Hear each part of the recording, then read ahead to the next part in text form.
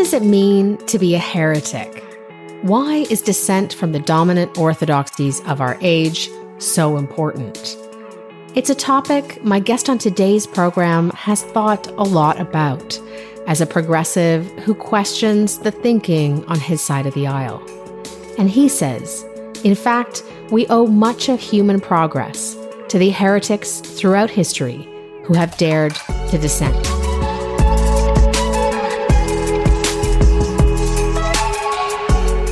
Brendan O'Neill is the chief political writer for Spiked and the host of The Brendan O'Neill Show.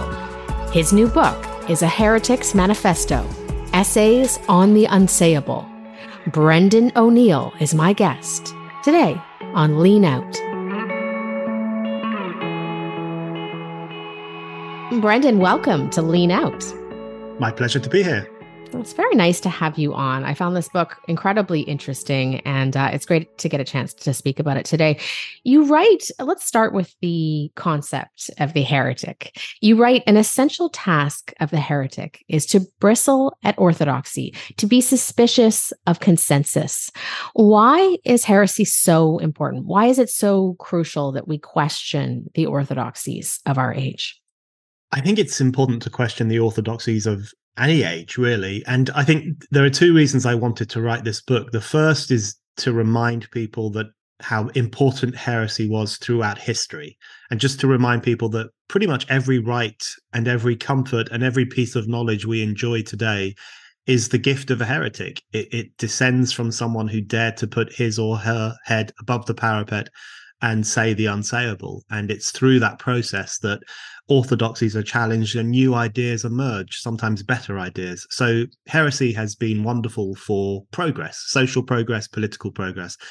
And then I think it's important to have heresy today because I think we live in very conformist times. We live in an era of cancel culture where it's quite difficult for people to express themselves freely, where people risk being no platformed or disinvited or blacklisted in some fashion for holding opinions that would have been perfectly normal 15 or 20 years ago. So in that kind of climate, I think it's especially important for people to raise their voices and say what you're not supposed to say. Mm. And I'm glad you brought up cancel culture, because in this age, we're not in danger of being burned at the stake. We're not in danger, in most cases, of being imprisoned, but we are in danger of social ostracism, of losing our livelihoods. And on that note, you point out that cancel culture might not be the best phrase for what's going on right now, that it is actually not strong enough to capture this phenomenon. Why not? Yeah, so in the very introduction to the book, I make the point that I use the term cancel culture all the time. It's very convenient. People know what it means. So I don't want to be sniffy or snobby about it and make out like I never use that term. But I do make the point that I think it's not sufficient to describe what we're currently living through. It sounds too quaint to me, cancel culture. It brings to mind occasional cancellations. You know, we can all think of instances of cancellation that have taken place, and usually we disapprove of them. We say, let that person speak. But I think what we're facing today is far graver than that. I think we are living through a reversal of the Enlightenment itself and an attack on reason and an attack on freedom of speech. And I think it goes much further than cancel culture. So one of the points I make is that cancel culture's grimmest achievement is not to claim the scalp of a famous person every now and then who makes an off-color joke or says something un-PC, but it's its trickle-down effect, the chilling impact it has across society, the message it sends to everyone, including mere mortals who are not rich like J.K. Rowling or not famous like Dave Chappelle. The message it sends to them, which is that if even these famous, esteemed people can be dragged over the coals for saying something they're not supposed to say, just imagine what could happen to you. Imagine the chaos that could be caused in your workplace, in your life, in your ability to go about your business if you dare to say the things that they say. So it has this chilling impact across society, and I think it's indicative of an anti-enlightened culture that has forgotten about the gains of modernity, like tolerance and freedom of conscience and freedom of speech, and instead prefers to shut down difficult discussion. So yes, what we're living through is rather bigger than can be encapsulated in a term like cancel culture. Mm. And we'll come back to the Enlightenment later, but I want to start today with the climate apocalypse chapter in your book. So I found that a really interesting read. I was an environmentalist as a teenager. You know, I come from the left. You come from the left too, as Mm-hmm. far as I know. Mm-hmm. And one can be concerned about climate change, as I am, very concerned, but also see that there's a certain climate hysteria that has come over this conversation, a kind of religious hysteria, which should be troubling for journalists. Anytime you hear the phrase "the science is settled," that should ring alarm bells for journalists, for those of us tasked with questioning everything. From your perspective, I'm really interested to hear what might a more rational approach to the climate change conversation look like. That's a really good question. Yeah, the point I make in that chapter, that's chapter 2, where I basically compare the climate change hysteria of today with the witch hunts of the pre-modern era, the medieval era, because I think one thing that lots of people might not necessarily be aware of is that lots of those witches who were burnt at the stake, they were often accused of climate change. They were accused of having interfered with the weather and brought about cold weather in particular, and caused the failure of crops. And they were basically held responsible for being climate criminals. And if that sounds familiar to us now, that's not surprising, because we hear those terms today. People are called climate criminals. They're damned for interfering with nature, for causing weather of mass destruction, as we call it now. So I kind of draw a line between the climate witch hunts of the medieval era and the climate witch hunting that I think we're living through today. I think in terms of a more rational response, I think the starting point has to be to defend our ability to talk about it rationally. So another point I make in the book is that I'm very interested in the way in which language is manipulated to manipulate thought. And this is a point George Orwell made very often, that people who control language are often really looking to control how we think. And I think that's very clear on the climate change issue. The way in which the language around it changes all the time. So you very rarely hear people talk about climate change now. It's usually climate emergency. That's the phrase that is used in the Guardian newspaper, for example, now as part of their house style. I think it's been adopted by the New York Times. There's certainly pressure on the New York Times to adopt that phrase.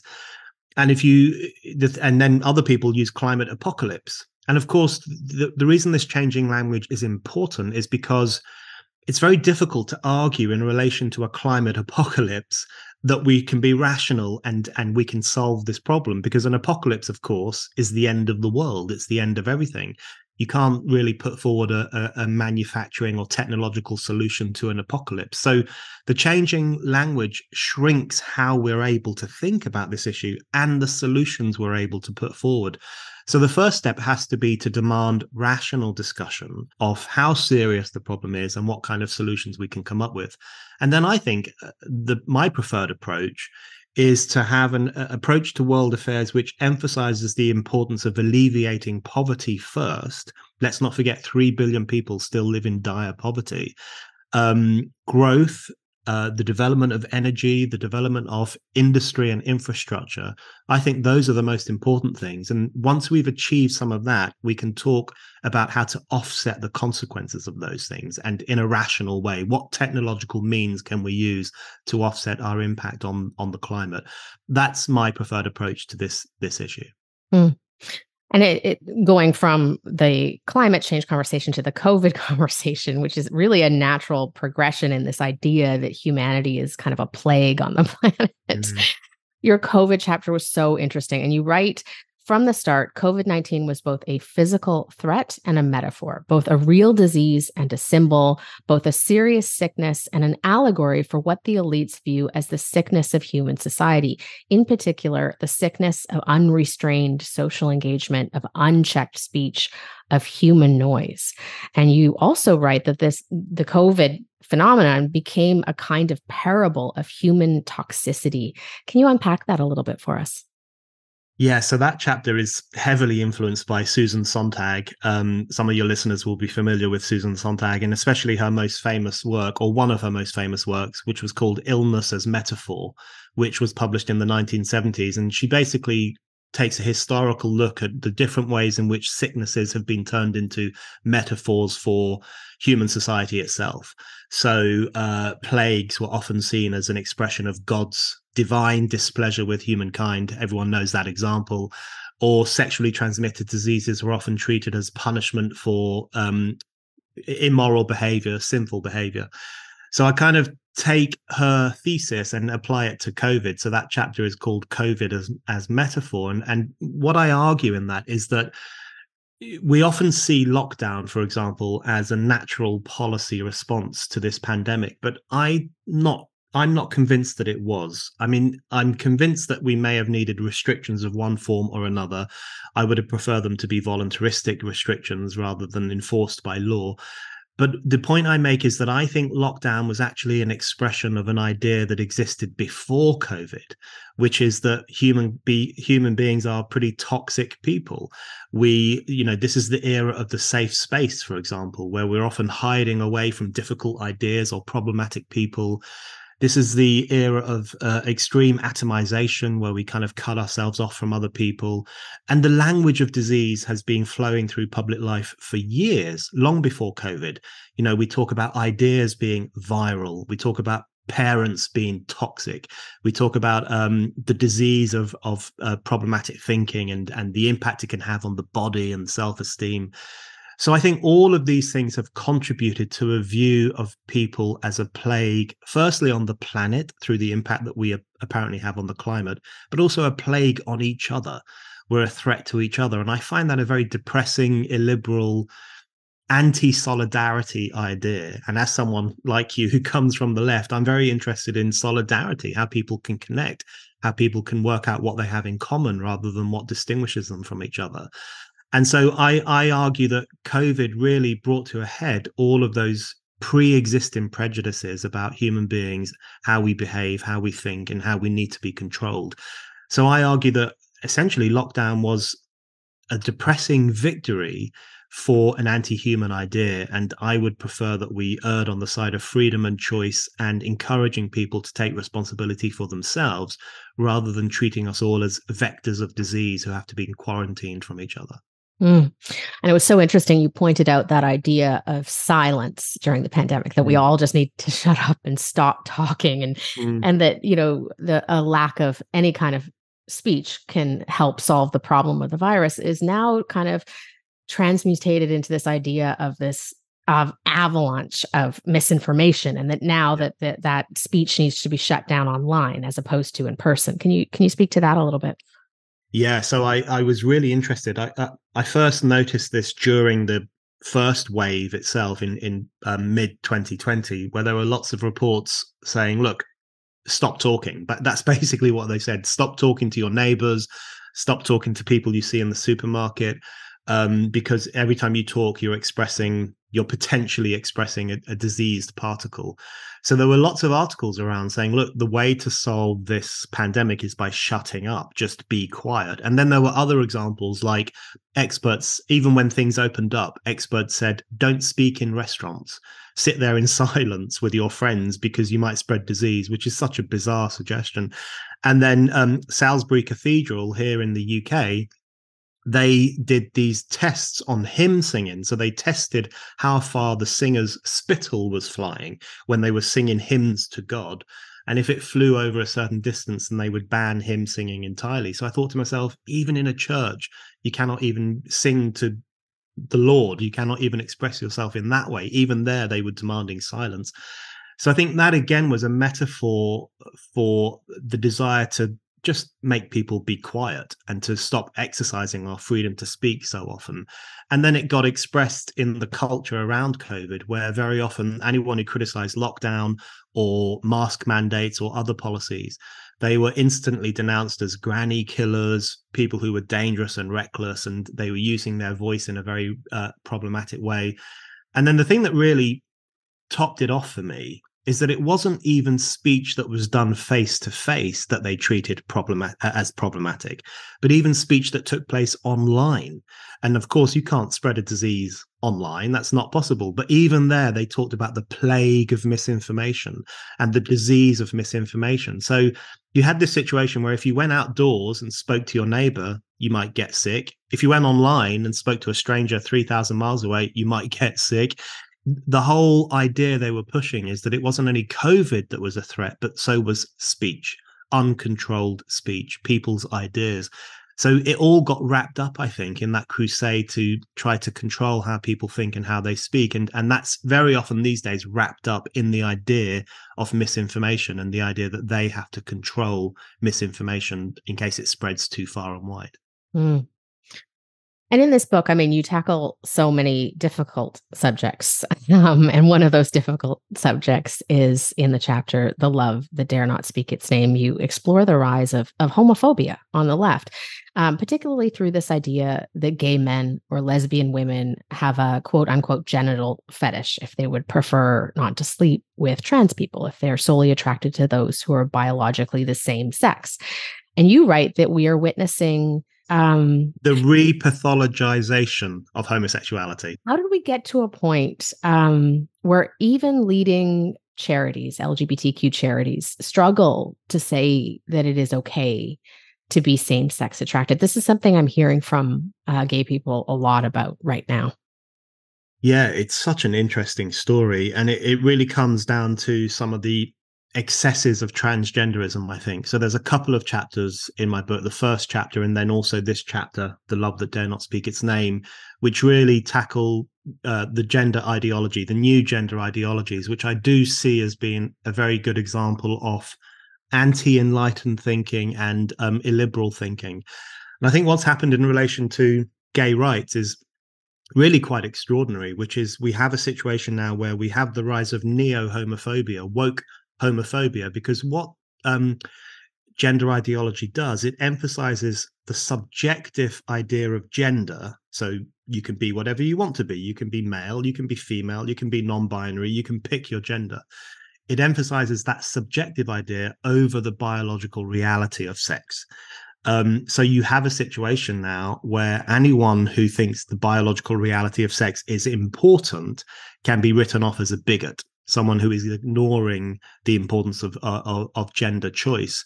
And that has led to a situation where gay men and lesbian women are being demonized as bigots because they refuse to sleep with someone of the opposite sex.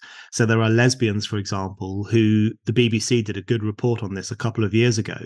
There are young lesbians in particular who are under pressure to sleep with biological males who identify as lesbians. And if they don't, they are denounced as genital fetishists. Why are you so obsessed with vaginas? Why won't you sleep with this woman just because she, in inverted commas, has a penis?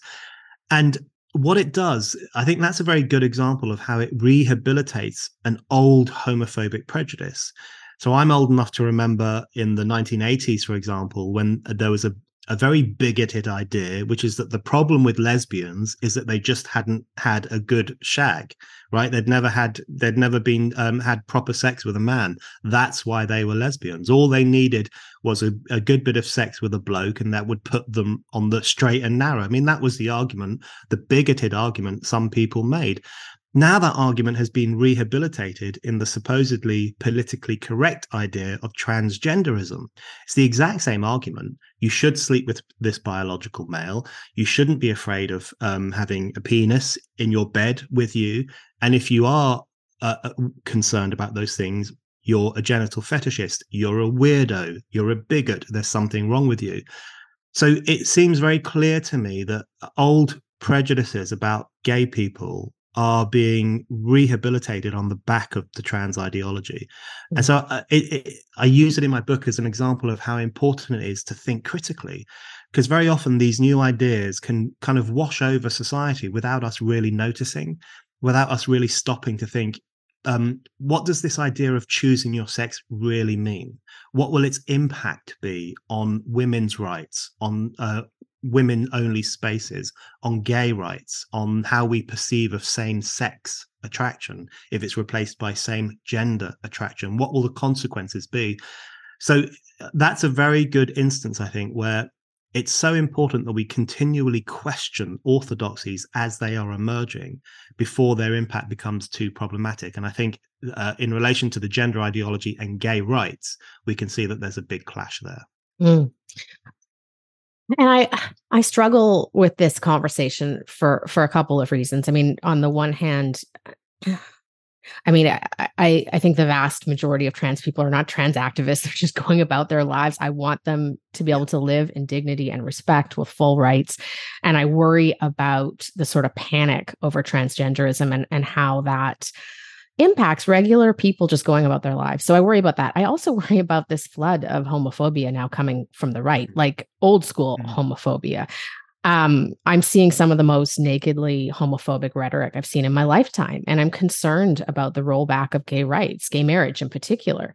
How do we evaluate the trans activist movement and look at some of its potential downsides without feeding into ugly stereotypes of sexual predators and groomers and et cetera? That's such an important question. And I really agree that the vast majority of trans people are just normal people who want to get on with their lives free from discrimination, free from oppression, and they should have every right to do that. I think what's happened beyond those people who are the majority, I think there is now a noisy trans lobby, which has a lot of favor amongst sections of the political establishment, sections of the media establishment, who often demonstrate their virtue through embracing the most extreme ideas of the trans idea. So I put the blame far more on those kind of elite sections of society, far more than I do on ordinary trans people who are just, normal citizens like the rest of us. So that's an important point. But I think in relation to the return of right-wing homophobia as well, I really agree. I think there's a pincer movement at the moment. This is the thing that really worries me, where on one side you have a kind of the emergence of a woke homophobia or a neo-homophobia, which is leading really clearly to young lesbians and young gay men in particular being attacked online, some of them even subjecting themselves to medical intervention because they think they're if you're a young woman who's attracted to other women, you must really be a man. So lots of problematic things are happening from that kind of woke side. But from the right wing side, we now have this pushback against some of the great gains of the 1960s onwards, gay rights, gay liberation, even women's rights and the women's liberation movement. And some right wingers are responding to the trans issue by saying, well, we have to maintain a very clear distinction between the sexes, which is that men go out and do the work and women should be at home nurturing children. So the thing that worries me, people, if you say you're anti-woke or you're worried about political correctness, people will often assume you're a fusty old white man who wants to turn the clock back to the 1950s. For me, it's the exact opposite. The reason I'm worried about these things is because I think they're undermining some of the wonderful things that have happened since the 1960s. I think they're undermining the idea of racial equality through rehabilitating the racial gaze and the idea that we should judge everyone by whether they're white and privileged or Black and in pain. I think it's undermining women's liberation through invading women-only spaces and eviscerating even the language of womanhood. So you can't really say woman or mother in the way that you could a few years ago.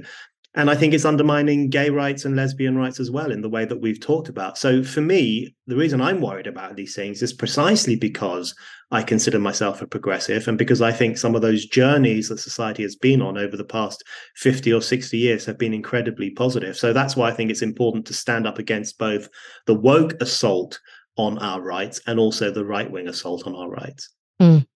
And I'm glad you brought up racial politics because you have a chapter on that in the book. I've also been quite critical of the new ascendant anti-racist movement, which I do see as regressive. You have a chapter on white shame, and you write, where past revolts were expressions of frustrations at the slow pace of structural change in housing, the labor market, civil rights legislation, the Floyd fallout concerned itself with therapeutic change, primarily with mending the diseased psychology of whites. Talk to me a little bit about that and how it plays into this ascendant anti-racism movement.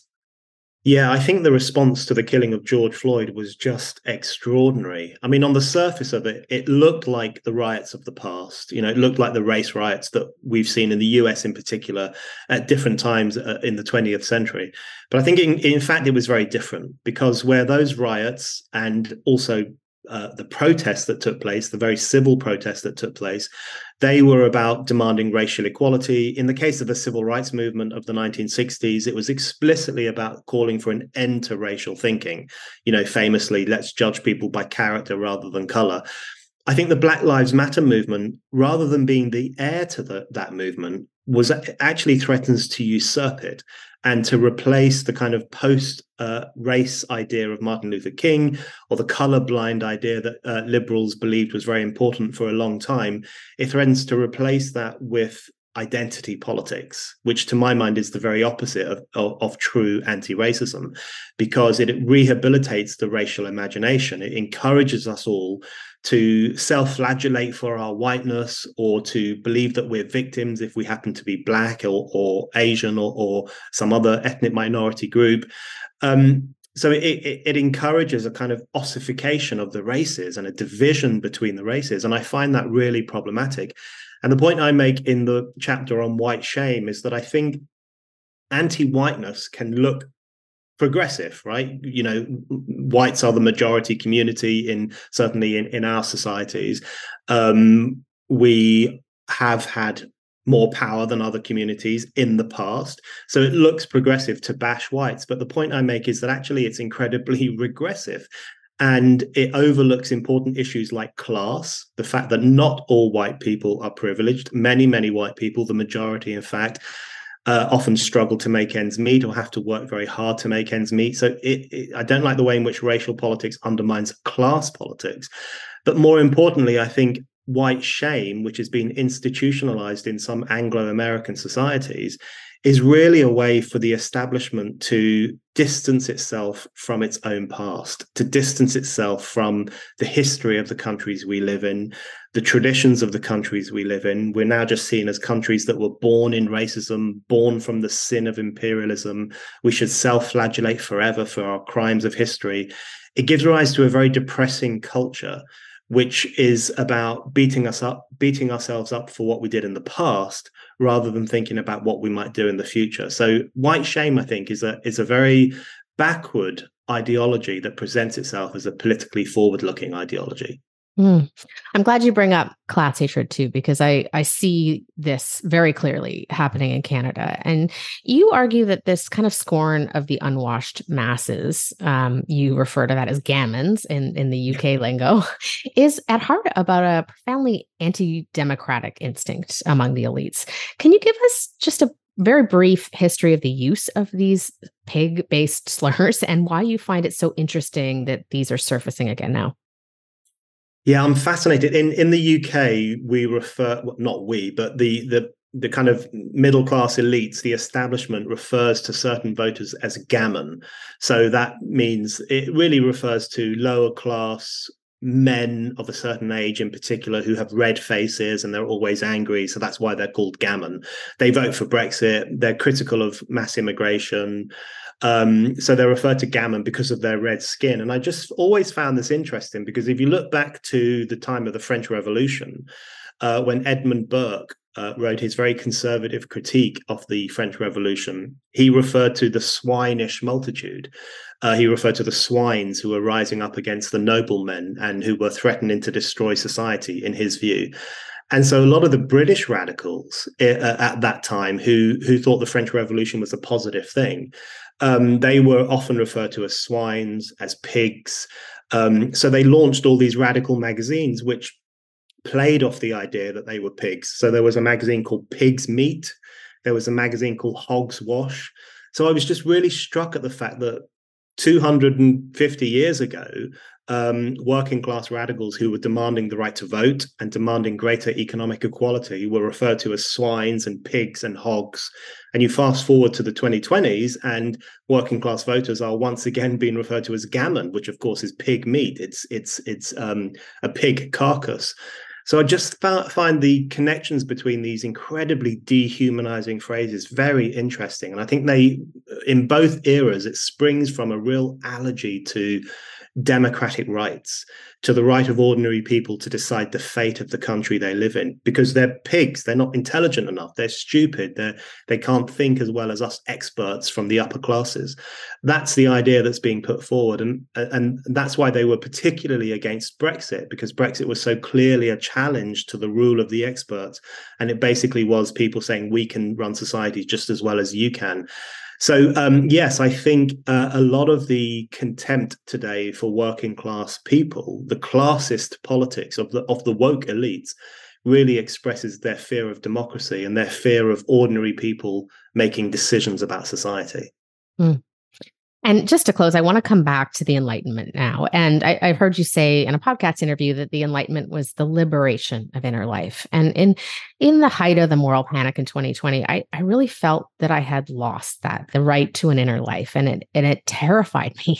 So when you argue in this book that we are living through a grave assault on Enlightenment values, it does resonate. I do think there's a bit of a tension here, though. Like, I wonder, the problem of framing this as an existential threat, as this kind of epic battle for the soul of our civilization, I worry sometimes that kind of framing could sanction yet another state of exception where any and all norms can be thrown out, that this is no longer just regular politics. So how is a crusade against an existential threat in the anti-woke camp any different from the crusade against an existential threat on the far right or the far left? Good question. I think you're right to say that it's important that we don't, I don't want to say exaggerate, because I do think we're living through a crisis-ridden era, but it's important that we don't use apocalyptic language, end times. If we don't win this battle, we're all doomed forever. I think we should definitely not go down that road. There's enough apocalypticism in society as it is, with, Just Stop Oil and Extinction Rebellion and all these groups telling us the world is coming to an end. So we should definitely steer clear of that. But at the same time, I do think I think it's important to appreciate how serious the battles are. And the way I think about it is, if you're not even free to say that someone with a penis is not a woman, then you're in big trouble. Now, this is, to go back to your earlier point, this doesn't mean wandering up to a trans person in the street and insulting them to their face. No one wants to do that apart from some crazy lunatics who are genuine bigots. But it is about defending the expression of reasoned scientific ideas in society itself. And I think that's how serious the problems we face now are, where expressing ideas that were seen as perfectly normal and good and reasoned for hundreds of years can now land you in hot water. So something bad is happening in society. And the point I make about inner life is that I think one of the interesting things for me about political correctness, or whatever we're supposed to call it, it's actually not just about influence in how we speak. It's not just about making sure we use the correct language. It's about making sure we have the correct thought. It's about making sure that we think in what they consider to be the right way. And so one of the themes of my book is precisely the way in which language is manipulated on all sorts of issues: climate change, sex and gender, the question of Islam, the question of race, lots of controversial, heated topics. What you'll find is that language is constantly being changed as a way of making us think in the way that they would rather that we think. And that's what I think is the key part of the assault on the inner life.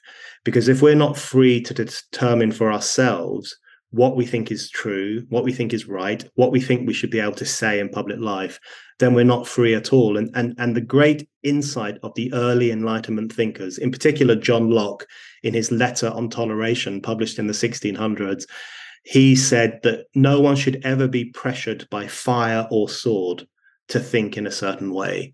And I think we are being pressured to do that now, not necessarily by fire or sword, but by the threat of ostracism, by the threat of being blacklisted, by the threat of losing our job. So I don't like those new external pressures to make us change how we think. And I think a defense of the free individual to decide for him or herself what is the best way to approach their life, that's very important. Well, it is a hugely interesting and thought-provoking book, and I really appreciate the conversation today. Thank you. Thanks, Tara.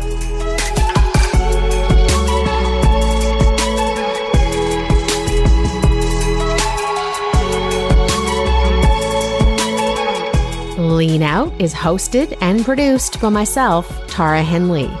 If you value independent journalism, please consider subscribing to my Substack at tarahenley.substack.com.